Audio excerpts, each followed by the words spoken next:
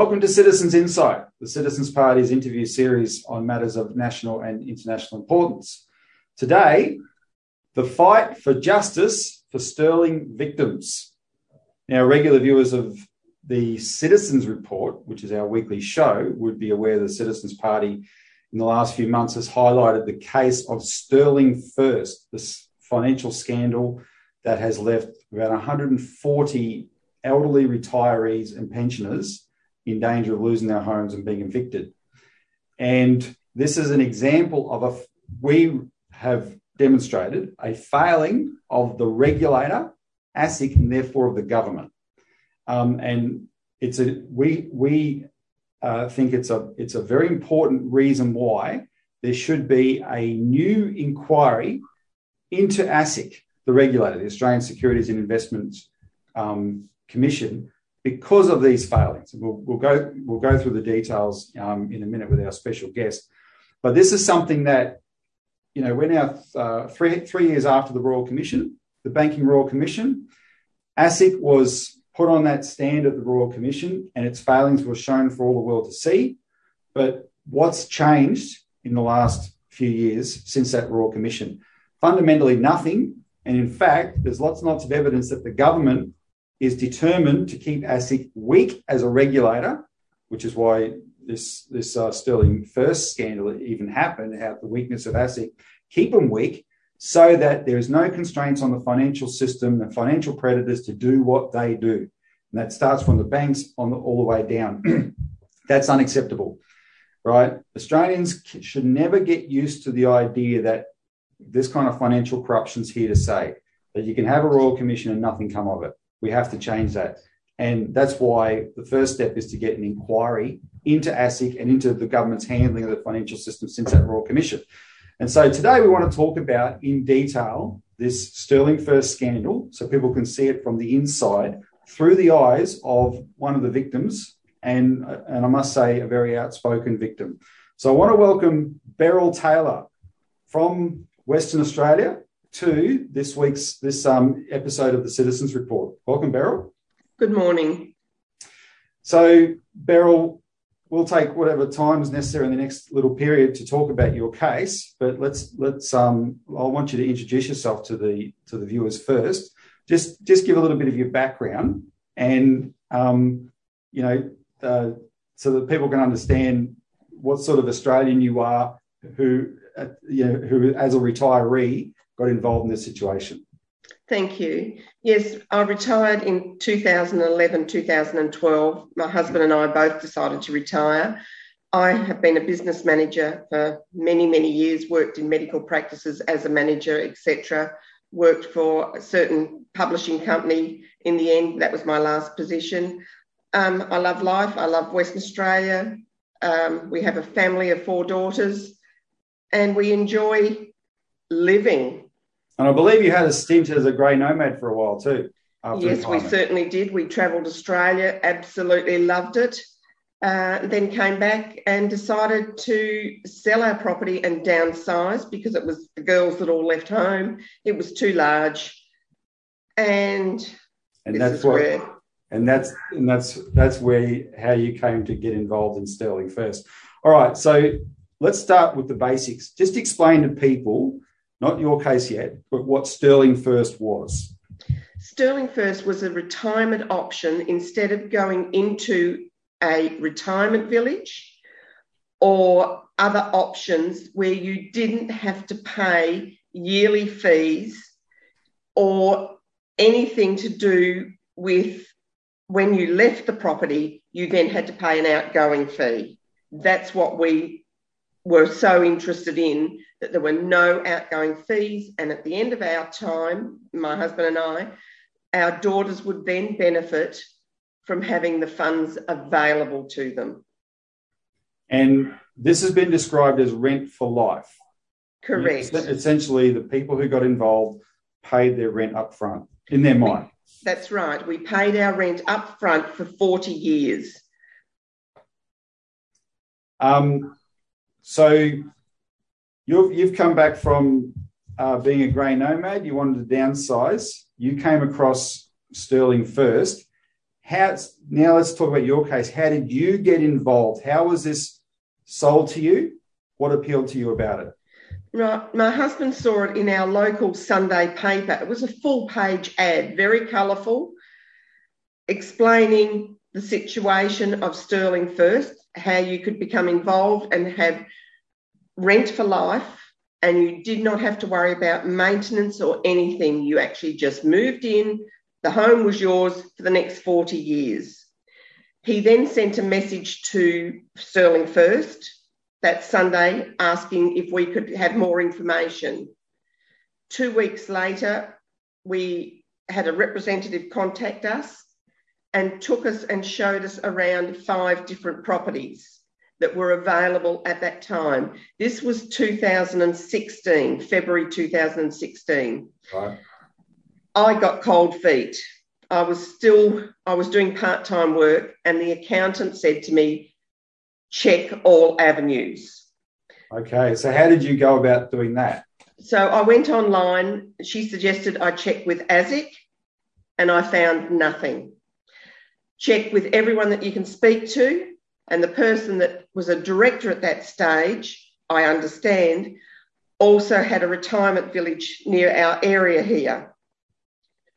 We didn't want to go into that situation. We felt we weren't, to put it bluntly, we weren't old enough to go into that sort of situation. We still wanted the freedom to be able to move about, put the caravan on the back of the car and keep travelling. But of course, that never happened. No. So when you did your due diligence, because you did do your due diligence, and this relates to this term that the government likes to use, caveat emptor. Yes. Let the buyer beware. And we think strongly that it's overused. The way the government applies it is if you get ripped off, it's your own fault, right? But so you have just described that you've got a product in front of you that's appealing, but you've had cold feet, so you do your due diligence and you go to ASIC, etc., and you don't find anything there. Correct. From ASIC. Was that enough for you to say, okay, well, I haven't found anything, therefore this looks like the good outweighs the potential bad, I'll take it? Not really, because we didn't do anything for 12 months. We sat on it. We paid a deposit, but then I got cold feet and said to Ray, I'm not ready to do this sort of thing. Let's just wait and see what happens. We then had the salesman contact us again out of the blue. The property is still available. Are you interested? We said at that point in time, yes, we were. We had our funds that we were able to get out of the bank. And in the meantime, we sold the car, the four-wheel drive, the caravan. We sold our funeral plan to top up what we had so that we could pay for the property, which is what we did. We then paid... Sorry? No, well, just before you go on, now I want to raise a term that's used now about you Sterling First victims and get your thoughts on it. In Parliament, etc., now you have been called investors. In your mind, Beryl, were you ever an investor? Never, ever were we investors, and I would never, ever, my husband and I would never, ever invest in anything. I do not like it. I cannot trace it properly enough. And as far as we're concerned, we were never, ever investors. We were renters. We paid rent up front, never, ever an investor, and I never would invest in anything. I understand your previous employer had offered you shares in their company. You still turned that down. Correct. At the time, the shares were quite high, but over the preceding months, the shares went down, and I just kept saying to my husband and I, why would we invest in something that we're losing money? Yeah. Hello. So you're someone who never saw yourself as an investor. So when you sign up to Sterling First, at no point were you ever thinking, I'm investing here. Essentially, you think I'm paying rent for the rest. I'm prepaying rent for the rest of our lives. Correct. We never ever had enough funds to be an investor. Never. Our money was too hard earned. In 48 years or 49 years of marriage, we both worked. You know, there's no way would we become an investor. We didn't have the funds. So when you signed up, what did they tell you were signing? He told us we were signing a REWA lease. REWA being Real Estate Institute of WA. Correct, yes. And that's all we were going to be signing. There was never mention of anything else. We didn't even receive any pamphlets prior to signing up. We never got any brochures, nothing. So nothing at all. Not a product disclosure form that comes with the investment? Nothing. We never saw anything. All we saw was a flyer in the Sunday Times on that Sunday, and that was all we saw. Nothing at all. So you've signed up. I presume you move into your house. Yes. When did you first know something was wrong? We received a phone call from a neighbour stating ASIC was coming around asking tenants questions, but they never ever came and knocked on our door. So it's purely hearsay. I understand they did knock on other people's door, but we never saw them, no. How long had you been living in the property by this time? 18 months. Okay, so what are we talking, 2018? 2018, yes. I think it was August, September 2018. Yeah, because you first responded to the ad in 2016, you sat on it for 12 months, signed in 2017, and then you're seeing your neighbours inform you ASIC is door knocking in 2018. Correct. Yes, we signed up in February 17, and then August 18 is when we had them. We also had the bank come through and do a valuation on the property. Right. They asked us to come through and do a valuation, which we allowed them to do. Did you wonder what was going on there? Yes. And then things started to snowball, I should use that terminology, from then on. That's when we realised things weren't 100%. I sent an email to the person who signed us up, Ryan Jones. Yeah. Don't worry about it. ASIC's doing nothing. We're all under control. Forget about it. Just live life as normal.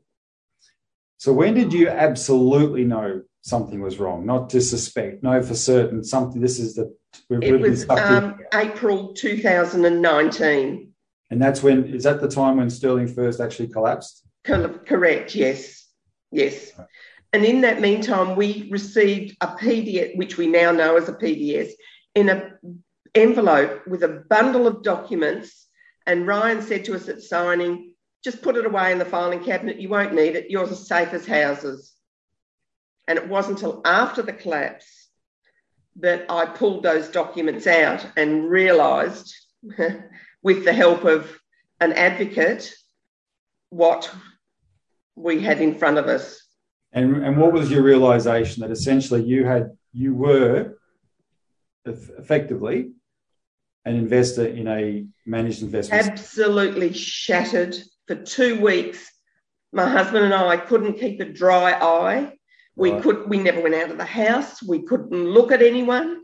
We blamed ourselves for getting in a situation that we had no control over, and we just didn't know where to go. And then we had to tell our 4 daughters and their husbands what we had done, and we were still blaming ourselves. Yeah. It wasn't till we went to the first, second and third creditors meeting we realised it wasn't us. We had done nothing wrong except hand our money over to a so-called bank account with the word trust in it. Yeah, that's a key point. You were told that the money you were prepaying, which was in the hundreds of thousands, was being put into a trust. That's what you were told. And instead it was put into a bank account with the name trust. Correct. It is not a trust. It's just there was never a trust. No. So you start sniffing something's wrong in 2018. It's proved in April 2019 when Sterling First collapses. Let me ask you this. When did ASIC first know something was wrong? I'm not exactly sure of the exact date, but I do know the government gave them money to investigate. And I believe it was 450 or 500,000 the first time. The liquidator then was Ferrier Hodgson, which I've got a huge file full of paperwork. Their first report. They then deemed certain landlords were not creditors. Right. And then KPMG took over and ASIC paid them another 450,000 to do a report. And to this date, and after many phone calls and many emails, I have not got a copy of that report. They keep telling me ASIC has it. ASIC keeps telling us, no, they don't. Nothing is being done. Well, you've been working with Denise Brayley, Beryl, who founded the Banking and Finance Consumers Support Association. Denise is a great friend of ours. I've interviewed her a number of times for our shows. And of course, famously, one of them was the first week of the Royal Commission, which dealt with mortgage fraud that Denise is an expert in, was so dramatic, we flew her over here to attend the Royal Commission in person. And so she was there on the spot for the second week, except instead of the Royal Commission dealing with this subject in detail, as they'd started the first week, suddenly they only touched on it for another day or so, and then they moved on to other kinds of banking misconduct, and they ended up barely touching the sides. I know from everything I've looked at, Denise Brayley is the leading expert on a lot of this banking and financial misconduct in Australia, just through sheer experience. She's a qualified criminologist, but her experience comes from actually fighting for bank victims. So she has helped you and your fellow victims immensely. Let's just talk about that part of it for a minute. What have you learned from Denise? My goodness, we were very naive. Unfortunately, the 140 of us, we all were. Denise has shown us that it was a Ponzi. Yep. She has also shown us the corruption going on in the government, and also brought to our attention how people can lie. Yeah. Lie. Even to our faces, even the local members of parliament. We have tried every avenue and no one has been willing to step up and help us apart from Denise. We've now been granted a lawyer and yourselves to fight this crime. It's a crime scene. No, it is a crime. And Denise, as a criminologist, has a smell for the crime. Denise has pointed out, and we've published a lot of this in our articles about Sterling First, and they're on our website, by the way. People can go back and look at the series of articles that Melissa Harrison has written. But Beryl first suspected something was wrong in 2018. Sterling First was ASIC received its first complaint about Sterling First, according to Denise, in 2015. And then many subsequent complaints after that, including in 2016, 2017, etc. When ASIC first received complaints about Sterling First, the company had only accumulated, I think, $400,000 at first. And ASIC let it keep growing and growing and growing. And then there was an official complaint from the Western Australian Department of Commerce that still ASIC ignored for about 7 months. And in that time, it grew by a few million more again. So by the time the final collapse happened in April 2019, I think the figure is $18 million is what Sterling First lost in that collapse. And that $18 million is the money from the 140 elderly retirees and elderly pensioners like Beryl, right? So let's talk about more about ASIC's failings now. And you can just tell us what you know off the top of your head about these key people. But you've mentioned Ryan Jones. Ryan Jones is the son of Ray Jones, one of the directors of Sterling First. And I just want you to comment on what you know about him and then his fellow director, Simon Bell. So what do you know about Ray Jones? Ray Jones, I understand, over many, many years, and I think it's up to 50 years we've now found out, Ray Jones has been involved in many different companies. He starts as a director and 2 days later he'll resign as a director, or the company goes bankrupt.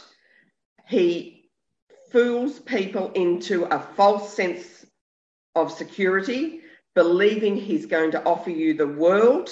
Yep.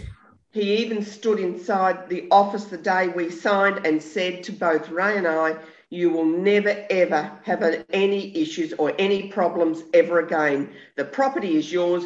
Do what you like with it. They were his words. Ryan is the son. There is also a sister who was involved as well in the property side of the business. And it's been going... Sorry, Beryl. When Ray said, and I can imagine how reassuring that was, Ray Jones saying that to you. This is 2017 when you're signing.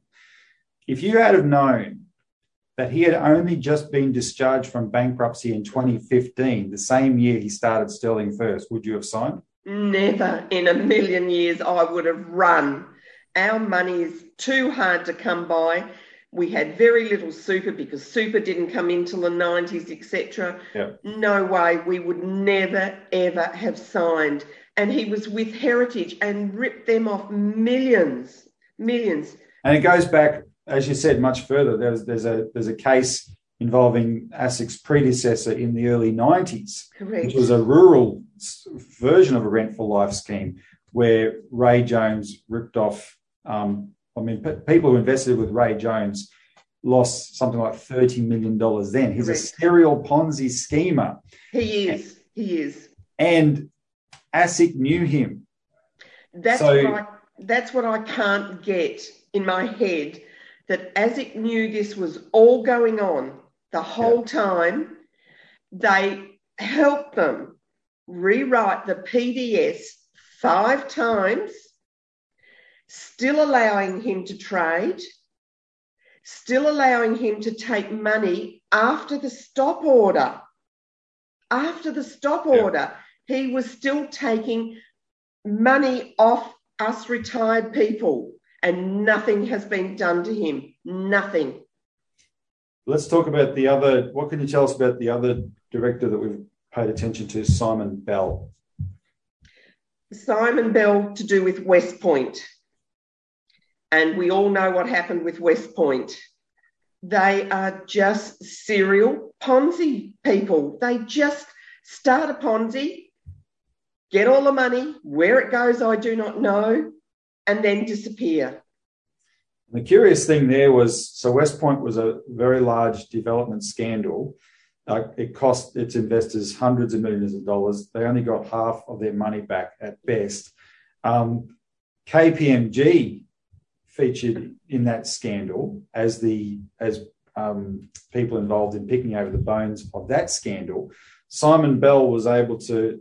There's an unbroken succession from the West Point scandal to a series of intermediate companies that then turned into Sterling First. KPMG was assisting in that process. ASIC, as Beryl just referred to, helped this company, Heritage, turn into Sterling First and write the product disclosure statement that when Beryl was given it in a box of goods and it was stuck in the bottom of the box, was told not to worry about it, right? ASIC actually helped them do that. And then when it all went pear-shaped and Sterling First had to be inquired into, ASIC appoints KPMG to conduct the inquiry. Correct. Right? Yet nobody... Here are these 2 serial offenders when it comes to Ponzi schemes. Nobody has taken them to court. And that's why there's no way to look at this, Beryl, without saying what the hell went wrong with ASIC. Exactly. And the government is paying them to do a job that they're not doing. There is no backbone in ASIC at all, as we know, because Shipton came on the radio and stated he would investigate and look into Sterling First on 6PR when it all collapsed. 2 weeks later, he was shut down. We've never heard from him since. Now, the issue there is, I think, we're not in a position to prove everything yet, but No. I'm confident to say one thing assertively, which is that we have a government that wants a weak regulator, because we have a government that's captured by the banks, and the banks are at the top of the financial system. This is a government that's not necessarily in the pockets of Sterling First, because that's not that big an operation necessarily, although I understand it had big plans, but it's certainly captured by the banks. And so it wants a weak regulator that will never threaten the banks. And a consequence of that is a weak regulator can't do its job in any area. And the problem is for Josh Frydenberg and Scott Morrison, if they take up the Sterling First issue and actually make sure justice is done, they can't do it without overhauling ASIC. Correct. That philosophically goes completely against the grain. So what's happening instead? Well, except for the wonderful Denise Brayley, the 140 victims have basically been left to their own devices. So you're in the impossible situation, Beryl, where in order to try and desperately stay in their homes, very elderly people are being forced to sue their landlords.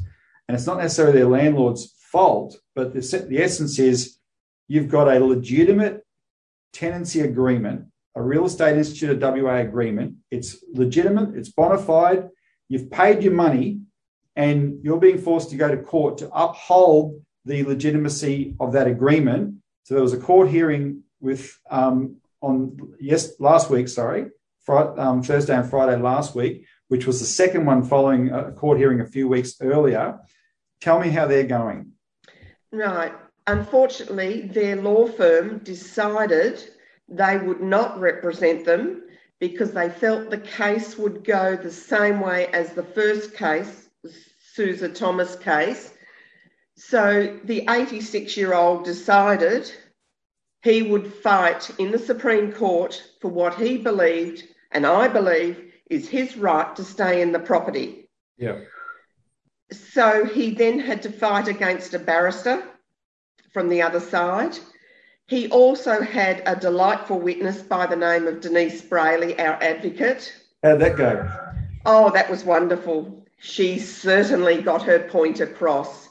There is no stopping Denise in any way to get her point across. No, even though the not. Judge tried to shut her down constantly, Denise got the most valued points out that we never, ever received the PDS, and we offered to pay the landlords a doable payment to help them out until this matter could be resolved. Right. Mind you, 2 years and 3 months later, we're all being dragged through the Supreme Court now. And now you've explained to me that of the 140 victims, the relationship between the tenant and the landlord varies. It's not all the same. Some of the landlords, though, in this situation are as much victims as you are. Correct. Right? And because they got Sterling First approached them and said, hey, look, we've got long-term tenants for your home, right? Elderly people, they're not going to trash it, etc. It's wonderful for your investment property. And they got drawn into it then. It's not their fault that they haven't been paid for 2.5 years because of the collapse of Sterling First. So it's because the government hasn't intervened here, it's an impossible situation where you've got tenants trying to sue landlords for the right to stay in a property, and there's no solution there, right? So, no, I mean, and the landlords haven't come on board at all with us. They're taking us to court. They should be taking the Sterling directors to court, yes. Not us. We, as the Supreme Court judge said, we have done nothing wrong.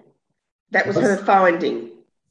Well, that's an important point. That's the question for the landlords as well. Look. One of the things that, just as an observation from me, Beryl, that the total dimension of this scandal includes the fact that the victims are retirees and elderly pensioners. You don't get to start again. No. There's plenty of people. Nobody deserves to be a victim of financial fraud in Australia. There's plenty of people that get victimised and then they can pick themselves up and try and start again. You don't have that option.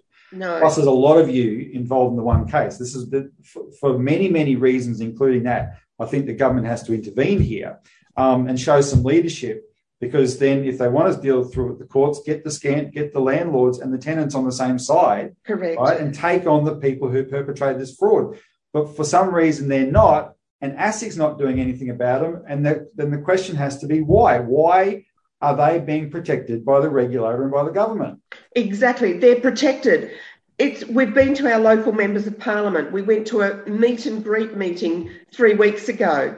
I stated that if they evict us from this property, I will pitch a tent out the front of the local member's office. His secretary walked up to me and said, well, the weather will be warmer by then, won't it? Oh. We were absolutely gobsmacked at that comment. She assured us we would get an email every week. I've never had an email from them since. Who is your local member, Beryl? Hasty. Andrew Hasty. Andrew Hasty. And I believe the neighbouring electorate of Tangney is Ben Morton, who you've Correct. also had some dealings with. Look, again, I'm going to make an observation here about Mr. Hasty. Mr. Hasty is someone I've had a lot of attention to lately. This is a person who spends all his time in our parliament trying to start war with China. Correct. Andrew Hasty, represent your constituents, for crying out loud. Right? No, he's not interested. Doesn't want to talk to us. I've been down to his office. I've handed paperwork over. Same as I handed paperwork over in May to Mr. Frydenberg. There was 6 of us that kindly got donations to attend his breakfast when he came here in Western Australia. I personally, with another person, walked up and handed him 110 letters from every one of us that are available to write letters to him explaining the situation. He's never responded once. We left the breakfast and we went and sat in the foyer and had a coffee. Unbeknown to us, Ben Morton was sitting next door to us at another table. He came up and asked us what we were discussing and why were we discussing Josh Frydenberg. We explained the Sterling situation. All right, I'll make sure he receives those letters and reads them. I've had one email since then from Ben Morton stating, please, Mr. Frydenberg, can you look at this issue? Nothing. Every week since that date, I have sent a copy of Miss Ben Morton's letter to Mr. Frydenberg and my letter saying, I'm sure your staff are fed up receiving my letters, but I'm going to keep sending you a letter every week. And good on you. I'll just emphasise why that response is particularly lame. Ben Morton is a minister. Yes. Andrew Hasty is a minister. They're both assistant ministers, but they're not nobodies. Hasty is the assistant minister for defence. Ben Morton is the assistant minister to the Prime Minister. Thank you. Right? He is in a position to wander next door to Scott and say, Scott, 140 elderly people are going to be evicted on the streets and they've got nowhere else to go because of this failing by ASIC. We need to fix it. And instead, and they could fix it. Exactly. If they wanted to, they could fix it. But there's a small amount from Ben Morton going through the motions.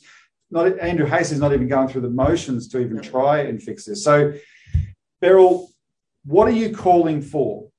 We're calling for a Senate inquiry into Sterling. First and foremost, Sterling, and then a Royal Commission into ASIC. And it's well overdue, which we're right behind you on that. I think also there is a question of compensation here, though, and the compensation would actually fix this very quickly. Correct. And maybe we'll put up the photo of you holding up your fake check there. But it's $18 million, right? All the federal government has to do is pay out. Why is the federal government liable for $18 million? Because this is ASIC's failing. Because ASIC knows these directors of Sterling First going way back. ASIC knows they've got victims in their wake going back decades. Yet when Beryl looks on the ASIC website and does her searches and does her due diligence, there's nothing there to warn her against getting involved in this, right? That's why it's a failing of ASIC a clear, complete failing of ASIC, and therefore the government, the federal government, is liable, and all they've got to do is pay the £18 million to keep 140 pensioners in their homes where they belong, people who cannot start again. That's my comment on it, Beryl. Any final words that you'd like to get across to viewers about any part of this experience? We have put submissions into the CSLR with regard to which means getting out compensation scheme of last resort. Yeah. But because they've deemed us as investors, which is a lie, we are being denied basically any payment whatsoever. There is nothing for us. We've applied. Yep. AFCA has put us on hold since 2019. We have been to Theta, who was supposed to be the trust fund, through Worrells. There's nothing there because it is fraud. No matter which way we turn, they are trying to turn us away. But believe me, while there's a breath in my body and my family's body, we won't give up. Well, Beryl, and we won't give up fighting with you, because every bank victim or financial fraud victim in Australia is a failing of the system. And our interest as a Citizens Party is fixing up the system, yes, right? Because it shouldn't have to be this way. And especially when you have such, as you just said, you've heard from Beryl, these victims have been given the bureaucratic runaround. ASIC, instead of dealing with a handball to AFCA had no money to investigate the case. They're told that you've got to go to the compensation scheme of last resort. Then bureaucratically they say, oh, you're an investor, not a renter, so we're going to interpret you that way. Yet that is not the truth of what Beryl and her husband, the rest of the victims were signing up for. You just can't sit back and let 140 people slip through the cracks like this, right? And it's a failing of the system. And until we fix this system up, there's going to be more of them. And constantly. Sure. That's why we had a Royal Commission. Everything we are getting from this government since that Royal Commission is they've been allowed to get away with just ignoring that Royal Commission and 2 years later already try and throw out a lot of the findings, right? And I could rant and rave all day about that. But we have to keep the attention on this so that people know that the shock we all felt in 2018 during the Royal Commission, which should have led to change, hasn't led to change. That doesn't mean you give up and say, see, you'll never change the system. You keep fighting. Beryl's going to keep fighting, and we're going to keep fighting with her and the victims of Sterling First. So, Beryl, thanks very much for joining us today on Citizens Insight. Thank you. And thanks to the viewer. I really appreciate all your help. And without Denise Brayley, we've got no one else we can fall back on. No one wants to help us. Well, and that we should have a separate campaign for appointing, as I said on air once before with Denise, she should be the chair of ASIC. Exactly. Even if it's a special commission to make her chair of ASIC long enough to clean it up once and for all. Correct. She would be the person to do it. So we're good on you, Denise. Good on you, Beryl. You know, we're happy to fight with you guys, but I admire the fight that you've put up, right? That's very, very important. It's very difficult to fight these, bigger financial institutions and the bureaucracy, etc. But you can't give up, and the Citizens Party is going to keep fighting as well. So thanks for joining us, and thanks to the viewer for joining us on this episode of Citizens Insight. Stay with us on our regular Citizens Report show, where we'll do updates on this. And give you instructions on how you can help with the campaign to get an inquiry going into ASIC. There's discussions in Parliament about that, but there'll be certain instructions we can give you sometime in the near future. Say, look, pick up the phone and make phone calls. We could get an inquiry up, and then if you can participate in that, that's how we'll achieve some justice here. All right, thanks, Beryl. Thank you. If I have to walk to Canberra, I've told Denise I will walk to Canberra. Believe me. They will not stop me. No way in this world. No, don't stop. Look, you've got to. Well, what else are you going to do? You've got to do it. Well, I fought cancer. I've done that. I'm not going to give in to that and never will. And I'm not going to give in to this government. Never, ever. No.